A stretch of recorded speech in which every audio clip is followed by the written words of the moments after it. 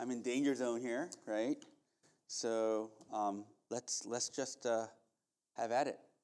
So before talking about these verses, which we will spend most of our time on, I just have to unpack the background in which why Paul is writing this. And in order to unpack this, we first have to understand what the nature of salvation really looks like. Right? I think part of my vision as a pastor is to try to convey to you what saving faith looks like.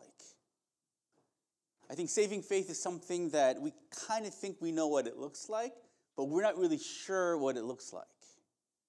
What does a person who is saved look like according to Scripture? One of the ways that you know whether you're saved or not is a saved person is a person whose spiritual eyes are open and they began to see that this world is not the world that they thought it was, that this world belongs to God. And God had established unmovable, immutable, fixed laws that govern the reality as we live. Before we're saved, Scripture clearly shows that we thought that our minds and our emotions and our desires determine what reality is. But when a person is saved, God opens their eyes to see that this is God's world. And God has established this world with certain immutable, fixed realities. And a saved person begins to see that. And they live a life in accordance to that orderly reality that God has made. Right? So, I'll give you an example. Matthew chapter 19, Jesus talks about divorce. And Jesus says, divorce is not permitted at all, except for marital unfaithfulness. Jesus says, divorce is not permitted at all unless for marital unfaithfulness, no one can get divorced. And the disciples, when they heard this, they asked Jesus, then what's the point of getting married? It's crazy. They said, if no one can get divorced besides marital unfaithfulness, then who can get married? Who can do this? It's crazy. Why did they ask that question? If divorce is not permitted besides marital unfaithfulness, why can't I get a divorce? Why was that so shocking to the disciples? It's because in the Jewish culture back in the day, divorce, not as common as today, but divorce was ingrained in customs. People did get divorced. In fact, one of the hot contentious issues of the day during Jesus' time was, what are the legitimate reasons for a divorce? For example, there's one school of Jewish tradition that says you can divorce a woman for any reason. If she burned your toast in the morning, that's a legitimate grounds for divorce. School was more conservative. They gave very specific exemptions of why a person can get divorced. But there was this differing issues. But Jesus says, you can't get a divorce unless the spouse is marital unfaithful. If that's the cause of divorce, that's a legitimate divorce. Besides for that cause, no divorce is legitimate in the eyes of God. Why? Because Jesus says, marriage between a husband and wife is when God takes two people and joins them in one flesh. It is God who joined these two people. I know from your perspective and from my perspective, we thought we got married because, we thought our future wives was pretty, and they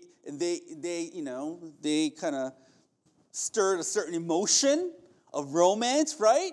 Right? And we want to get together. And like me, I got a free movie ticket. So I said, hey, baby, let's go to see a free movie. That's how I did it, right? But we think we courted the person, and the person said yes. And after 3 years of courtship, or some people, 15 years of courtship, right? You say yes. And you make the decision to say yes. But Jesus is saying, that's your perspective.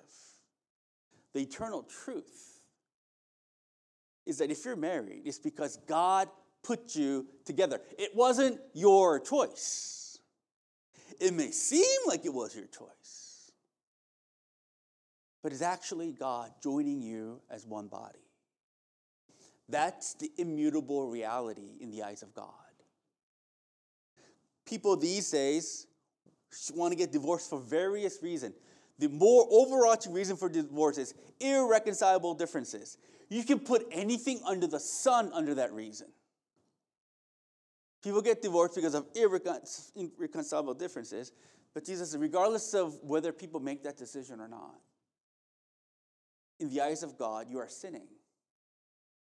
Because in the eyes of God, unless either one of the parties were married unfaithful, in the eyes of God, with the exemption of that, no man can separate what God has combined. Because in the eyes of God, the initial marriage between a man and a woman is permanent. That's the structure of reality. You understand? So a Christian begins to see structure of reality in the perspective of God, not in the perspective of culture, not in the perspective of how I want to see reality, but through the perspective of God. You begin to see reality is designed in a very specific way. God has designed reality in a very specific way. And I desire to live in conformity to that design reality. You understand?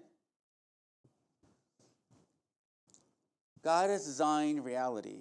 One of the most fundamental ways God designed reality is He designed men and women in very specific ways.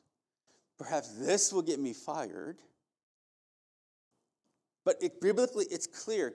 When God created humanity, He created humanity in a very distinct way, where He created both men and women in a very distinct way, where men and women, though they're both made in the image of God, and though they're both equal in value in the eyes of God, God designed reality so that men will have a particular function and women will have a particular function. Regardless of whether this is offensive, okay, I gotta go more nice to you. Regardless of whether you think this is offensive or not, regardless of what culture tells you it's not true, biblically speaking, God has created men and women for distinct roles. Our society says there's no difference between a man and a woman. Our society says men can get pregnant. Our society says if I say men and women have distinct roles, that makes me a patriarchal sexist and I should be erased. Even if I'm erased, it doesn't fundamentally change God's role, God's call for men, God's separate call for men and women in different roles in their relationship with one another. The calling of God for men is to lead. Men are to lead. The word leading gets a very bad rap. The word leading, it doesn't mean usurping of power. Biblical leadership has nothing to do with power. Biblical leadership, ladies, sisters, have nothing to do with power. Who has the power? Biblical leadership has to do with service. Jesus gave heaven for us to become a servant, to die for us on the cross as a servant. Jesus taught us leadership by giving us an example by washing his disciples' feet. Jesus Christ is the Lord's servant. He leads by serving. And men, you are called to lead your families. You are called to lead your church through service. That's the role that God has called for you. And sisters, the role that God has called for you, it's to be your husband's, or if you're married, it's to be your husband's helper. And the word helper, it doesn't mean a butler, but helper means an indispensable counselor that will help your husband lead you and lead your family and lead the church.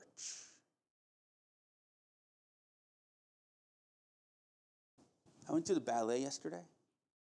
It makes me very sad because I began to like ballet and boring things. When I was younger, I used to like things just movies that just blow things up, right?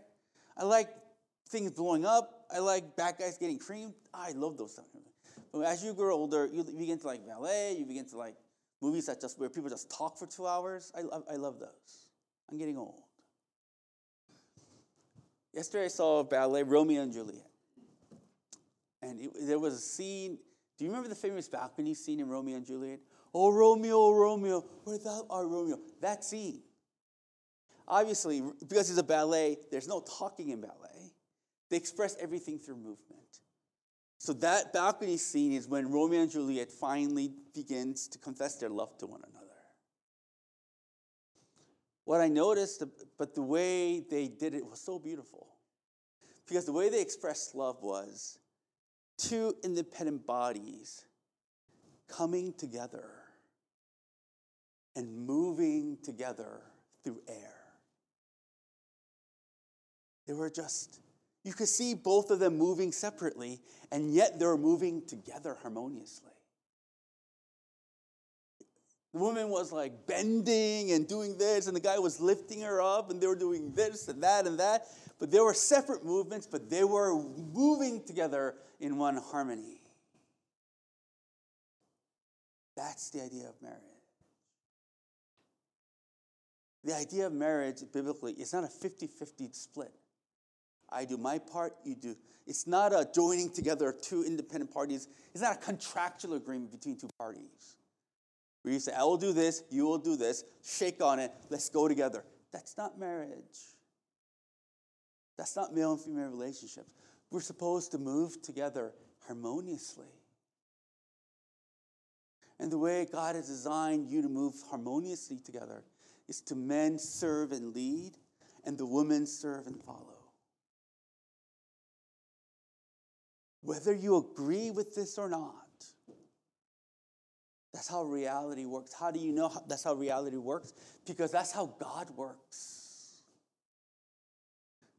God the Father, God the Son, God the Spirit, all gods occupy reality as the God the Father leads, and as the God the Son and God the Spirit submits to God the Father. The relationship in the Trinity is a mutual, it's God the Father leading, and the other members of the Godhead submitting. And they move together in reality. Trinity is not God the Father does the third, the Son does the third, and the Spirit does the third. No, they move together like Romeo and Juliet. They move together harmoniously. One leading, the others following. All loving each other. Whether you like it or not, that's how God designed reality. But the problem with the church in Ephesus, as Paul is writing Timothy, is that there's disorder. People are not complying with God's created order. There is disorder in the church, especially during worship. And the false teachers were justifying this disorder. What is the disorder in the church of Ephesus? Number one, men weren't leading. Men were abdicating their leadership responsibilities. How do you know men were abdicating their leadership responsibilities? They weren't praying for the church and on behalf of the church. Sermon, 2 weeks ago? Men should lead prayer. That's what Paul says. That's how God designs it so that men of the church will lead the church and lead their families through prayer. But men weren't doing that. Rather, they were too busy fighting amongst one another. Gentlemen, your call to lead your family and lead the church starts with prayer. Guys, think that the number one quality of a father is to sacrifice. right? I sacrifice my time. I sacrifice what I want to do. I want to watch football. I sacrifice what I want to eat because my wife wants to go a certain way. I sacrifice everything for my wife. And ladies, a lot of women says, yes, the male's job is to sacrifice for me. That's how the male loves me. I'm not diminishing sacrifice. Dude, I sat in a 3-hour ballet for my wife. That's sacrifice, right? And clearly, servitude involves sacrifice. But servitude is not only sacrifice. It's prayer. You need to pray for your family men, and you need to pray for the church men, because that's how God gives you the vision to lead. God doesn't merely just want you to sacrifice. God wants you to have a vision for your family. God wants to have you a vision for your church. And you do this through prayer. He's not merely impressed with you because you sacrificed. He's calling you more than to sacrifice, but to have a vision.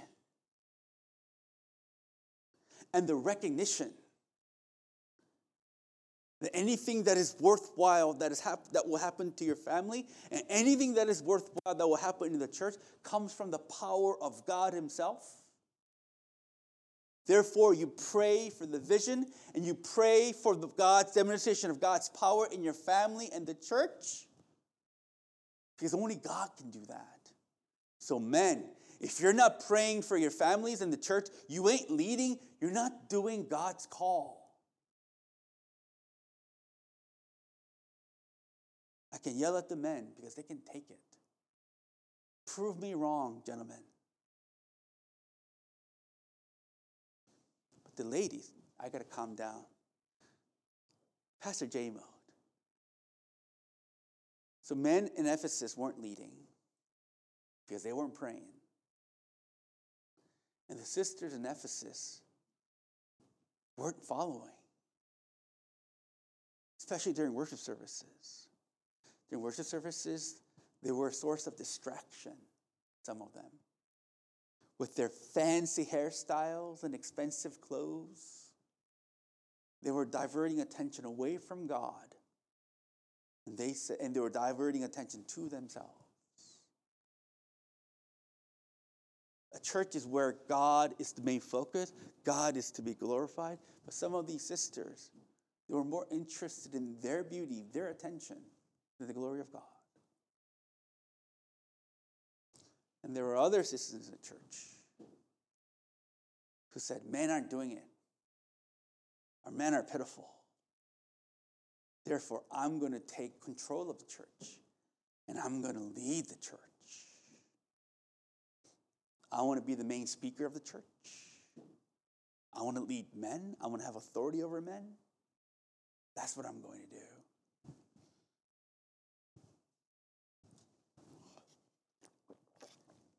And the false teachers were verifying this. False teachers were saying, look, God is a God of equal opportunity. There's no structure to reality. If you feel compelled to lead, sisters, you got to lead. Right? Men aren't stepping up. Men are pitiful. Men are pathetic. Sisters, so you need to take charge of the church, and you need to take control of the church. And you need to be the main pastor of the church, sisters. That was happening in Ephesus. And Paul is saying, that shouldn't be. Now let's go to the challenging verses. Verse 11. He says, let a woman learn quietly with all submissiveness. The first word that is troubling is quietly. What does it mean, quietly? Does it mean the women should not speak at church? Did Jamie just sin by reading the scripture verse? What does it mean can we at church? Surely he doesn't mean that. The instruction that Paul is giving the church in these particular verses relates to what is happening during the worship services when people of God get together. And he's saying, when the people of God get together, women should learn quietly. The word quietly, the emphasis is not keeping your mouth shut or being mute. But quietly means humility, having a humble heart that wants to learn. Quietly means having a humble heart that wants to learn. When the church gets together, when the word of God is preached, women should have a humble heart to learn about God. A humble heart of discipleship. That's what it means. Even though this term is offensive, could be offensive to the person of the modern era, what he says in these verses is quite revolutionary during the time that Paul is writing this. Because during the time when Paul is writing this, women were viewed as really second-class citizens, property of men. Women in the Jewish culture, they were not valued as high as men. So the church in Ephesus is made up of the Jewish people from the Jewish background and the Greek and the pagan background. Both cultures, Jewish culture and Greek culture, did not have a high regard for women. And therefore they said, both cultures said, women don't need to be educated. Just teach women basic survival strategies. Women don't need to learn about theology, philosophy, mathematics, anything. Women are just women. Teach them basic things and let them do what women do. That's the overriding. In fact, that's the mentality for most of human history. But when Paul says women learn quietly, he's saying women should be disciples. The world, Paul says, tells women, you don't need to learn. Paul is saying, women should learn in church. Women should learn in church when the word of God is preached. Men should learn when the word of God is preached. Everyone should be quietly submissive when the word of God is preached and when the word of God is open in your life. The way you experience the power of God in your life is when you submit to God and quietly submit to God's teaching. The whole New Testament readathon that we're doing, it is so that you will quietly learn who God is. This is a call for everyone, everywhere, all at once. Oh, that movie. In fact, I think one of the main problems of Christianity is men who haven't learned quietly before the Lord taking leadership of the church. Some pastors out there say wonky things because they don't know God, because they're not quietly learning from God every day. They come with this creative, strange theology and a strange way of doing church based on shallow understanding of the Bible. And that is causing a lot of problems. Everyone, everywhere, all at once. Learn quietly. Women in the church, because a woman's role is submission to men's service and leadership, Paul says, rather than wanting to take control during public worship, have a heart of humble discipleship.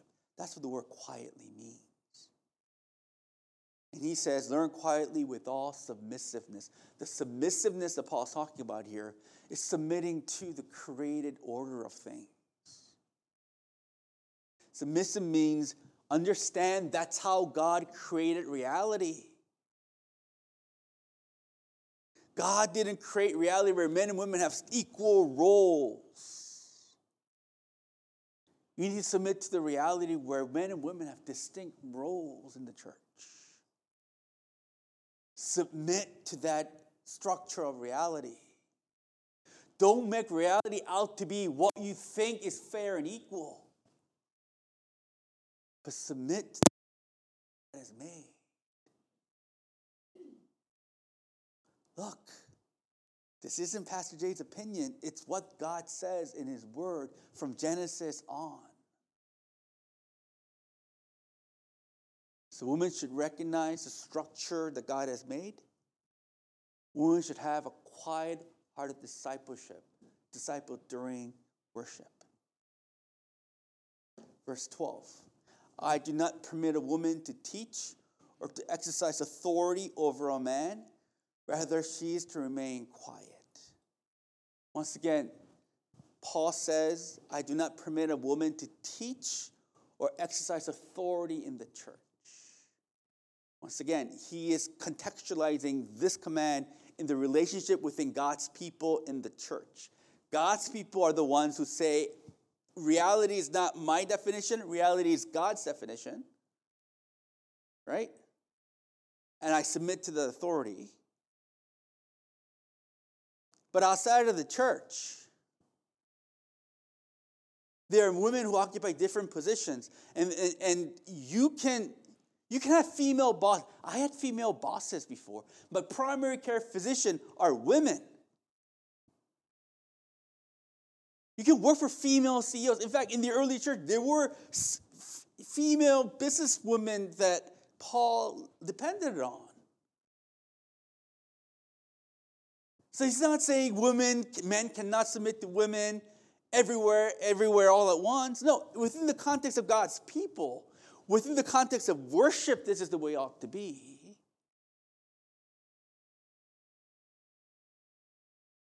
But outside, God has called people to different roles. And maybe you can certainly have female bosses. There were queens that people served. But within the church, women should not teach or exercise authority. Teaching and authority in the scripture goes hand in hand. The authority that Paul is calling women to submit is the authority when the word of God is preached. Listen to me carefully. The authority in the New Testament, it's tied to the teaching and preaching of God's word. It's not tied to any particular person. It's tied to the teaching and preaching of God's word. That's authority. Biblical authority means teaching and preaching God's word. God saves people. Let his people come alive to the preaching and teaching of God's word. The word authority is not tied to a particular individual, but the authority of God's word. Look, my authority over you only pertains to when I teach you the word of God. I have no authority over your life apart from teaching of God's word. 1 Timothy chapter 3, which we'll study next week, it's clear. Pastoral authority is tied to the teaching office. That's where a lot of Korean churches get in trouble. They think authority and the man are synonymous. They're not, man. They're not. I don't have the right to tell you who you can marry unless it's outside of biblical bounds, right? I don't have the authority to tell you who to vote for. There's some churches out there where before you date someone in the church, you got to get pastoral permission. And I go, what? That's how cults start. Cults start because there is no distinction between the person and the word, and we think the person equals the authority. It's not. That's dangerous. And I'm glad that I don't have the charisma to think that confuse you, that me as a person, in and of myself, has authority over you. Because there are a few of you who make your life goal to teach me, to put me in my place. I'm so thankful that I have brothers here whose calling in life is to put me in my place every time they have the chance. And that's a good thing. Because me as a human being don't have any authority over you. It's the Word of God. So sisters are called to submit to the authority of God's word when a man preaches. Then you will ask me, then why can't a woman preach the word of God? You can in a particular context. But understand this. The direction of the church and the vision of the church is primarily based on what is being taught at the pulpit. It is. We can have a lot of programs, we can have a lot of things, but the direction and the vision of the church has to do with the leading of the church. Is really tied to what is being taught publicly in the pulpit. And God has given that servant leadership role to men. When the word of God is proclaimed publicly in the life of the church. Creation order is men lead by serving, and men serve the people of God by preaching the word of God when they're together publicly. It doesn't mean women cannot teach. Of course, women can teach. In fact, in Titus, Paul says older women should teach younger women. In fact, I think Priscilla and Aquila, I think they're the founders of the church in Corinth. Remember Apollos, the guy who spoke really well? When Apollos was a baby convert, Priscilla and Aquila both took time to teach Apollos the word of God. So there are clearly instances where women can teach word of God. But in the servant leadership of the church, Paul says God has appointed men. And women should submit. The word of God, as God's appointed servant, preaches the word of God. Are we clear? Paul is not a male chauvinist pig. He's not. Just read the last chapter of the book of Romans. Thanks. He has a long list of people that he thanks. He has a long list of invaluable partners in his ministry. 2/3 of it are women. In Romans 16, the majority of the people that he lists as people who helped him as co-laborers of the church were women. So Paul clearly worked with women for the building of churches. But when the word of God is preached during publicly, Paul is saying, remember the creative order. And as God's people, we operate within the created order of things. And that's what Paul means in verse 13. For Adam was formed first, then Eve.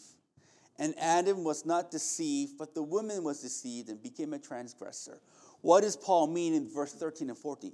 Does he mean it's the women's fault that sin entered the world? Clearly, that doesn't mean that. But in verses 13 and 14, he's giving an example of what how sin entered the world through the orderliness of God's creation. Verse 13, Adam was formed first. Formed first means firstborn. And in the Old Testament setting, firstborn had certain rights and obligations. The right of the firstborn was the firstborn got more property than all the other siblings. Why?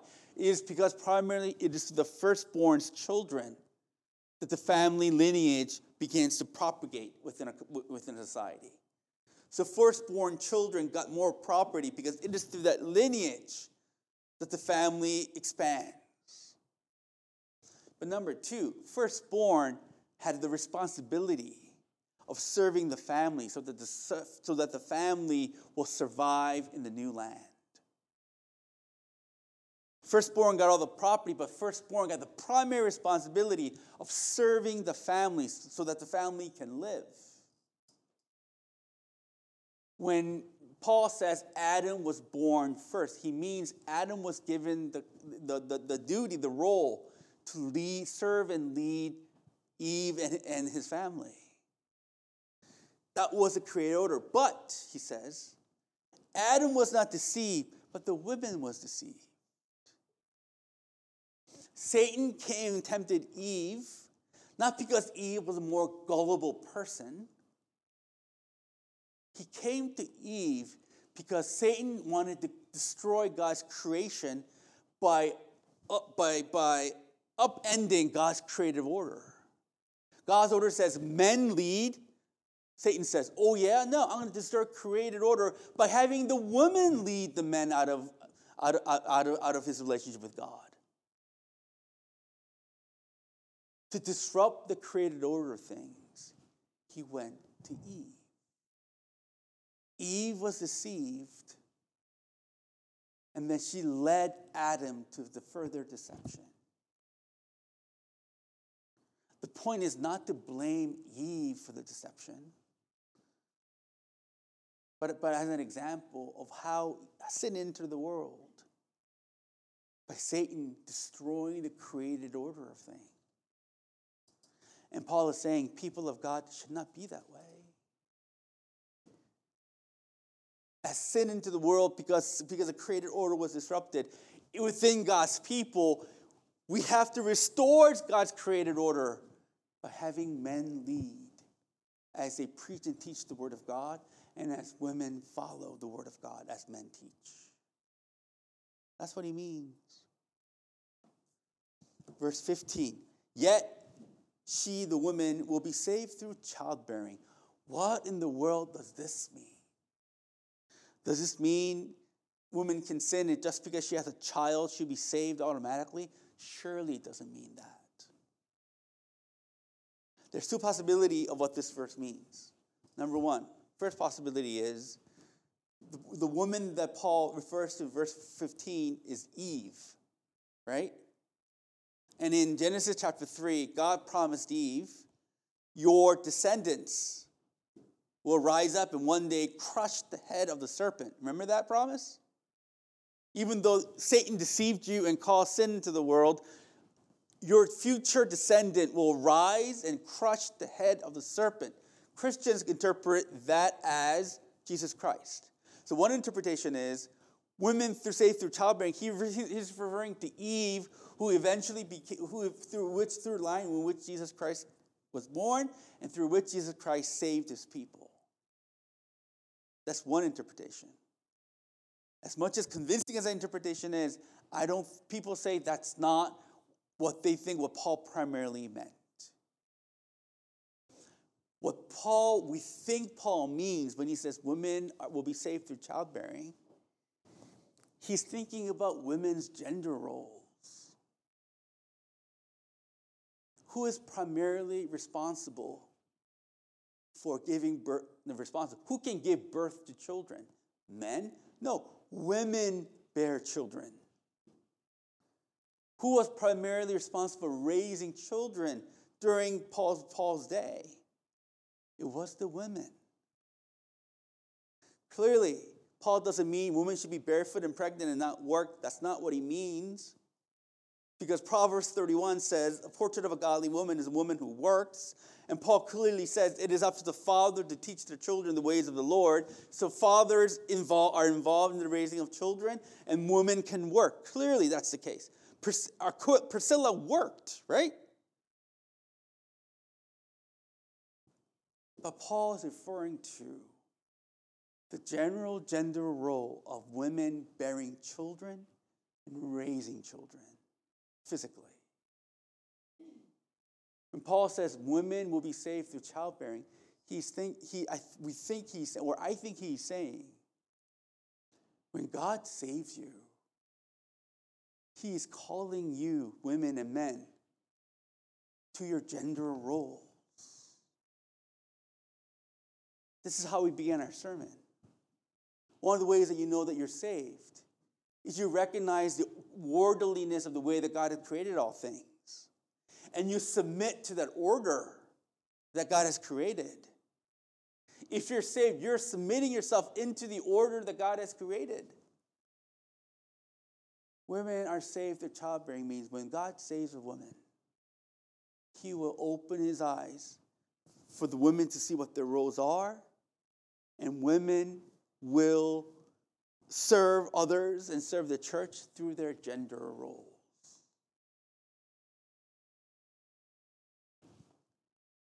Similarly, when God saves a man, he opens his eyes to the gender role that God has called men to be, and men want to submit to that gender role. If you're not living up to the role that God has called you to live, both men and women, you're living a life of disobedience. Men, if you're not praying for your family, if you're not praying for your church, if you're not serving your wife through the truth, if you're just like on autopilot and let your wife determine when you should go to church, if you determine that your wife will determine when you go to church, when you will study the Bible, when you will go to small group, then you're not really living God's call for your life, right? And ladies, if your husband wants to take spiritual leadership of the church and says, we should do this, we should do that, we should do this. If he says, no, I'm tired, if you're not submitting to your husband's desire to spiritually lead the family, then can you say that you're submitting to God's order to things?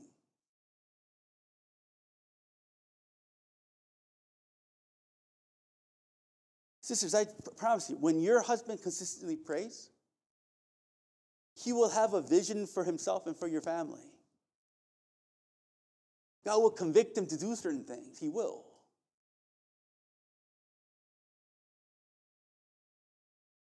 And if what he is desiring to do is very biblical, Satan will tempt you to say, disagree with him.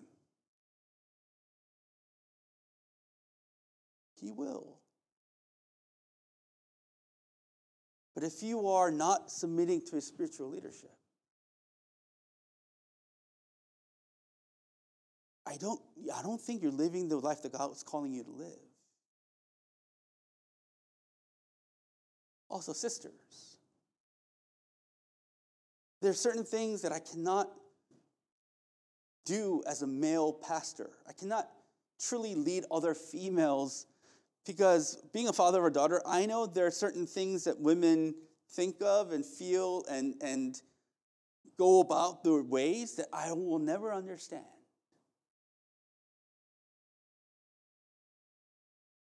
Your calling is to be there for those sisters. Because men cannot be there for their sisters. Especially older, mature, not older in terms of age, but mature women of faith. God is calling you to minister to other sisters who are going through difficulties in the church. The men cannot lead them. Men cannot. And that's your call. Single people. Single women. All two of you. How do you know who to marry? Marry a guy who prays. Marry a guy who prays. Who's earnestly walking with the Lord. And brothers, likewise,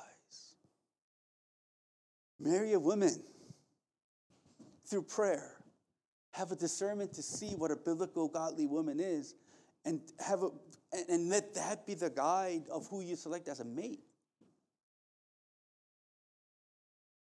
Rather than these worldly backgrounds that the world tells you to do, right? There's a God's role, God's call that he has called everyone to live. He has called people to live in a particular role, in a particular way. The way you honor God is to know what that role is and submitting to it. You can only gain that through prayer. I pray that you will be that. I pray that you will be able to discern what God's calling for your life is and submit to that role. That wasn't so bad. If you have any questions, Pastor Wood's office hours is open 40 hours a week. Let's pray.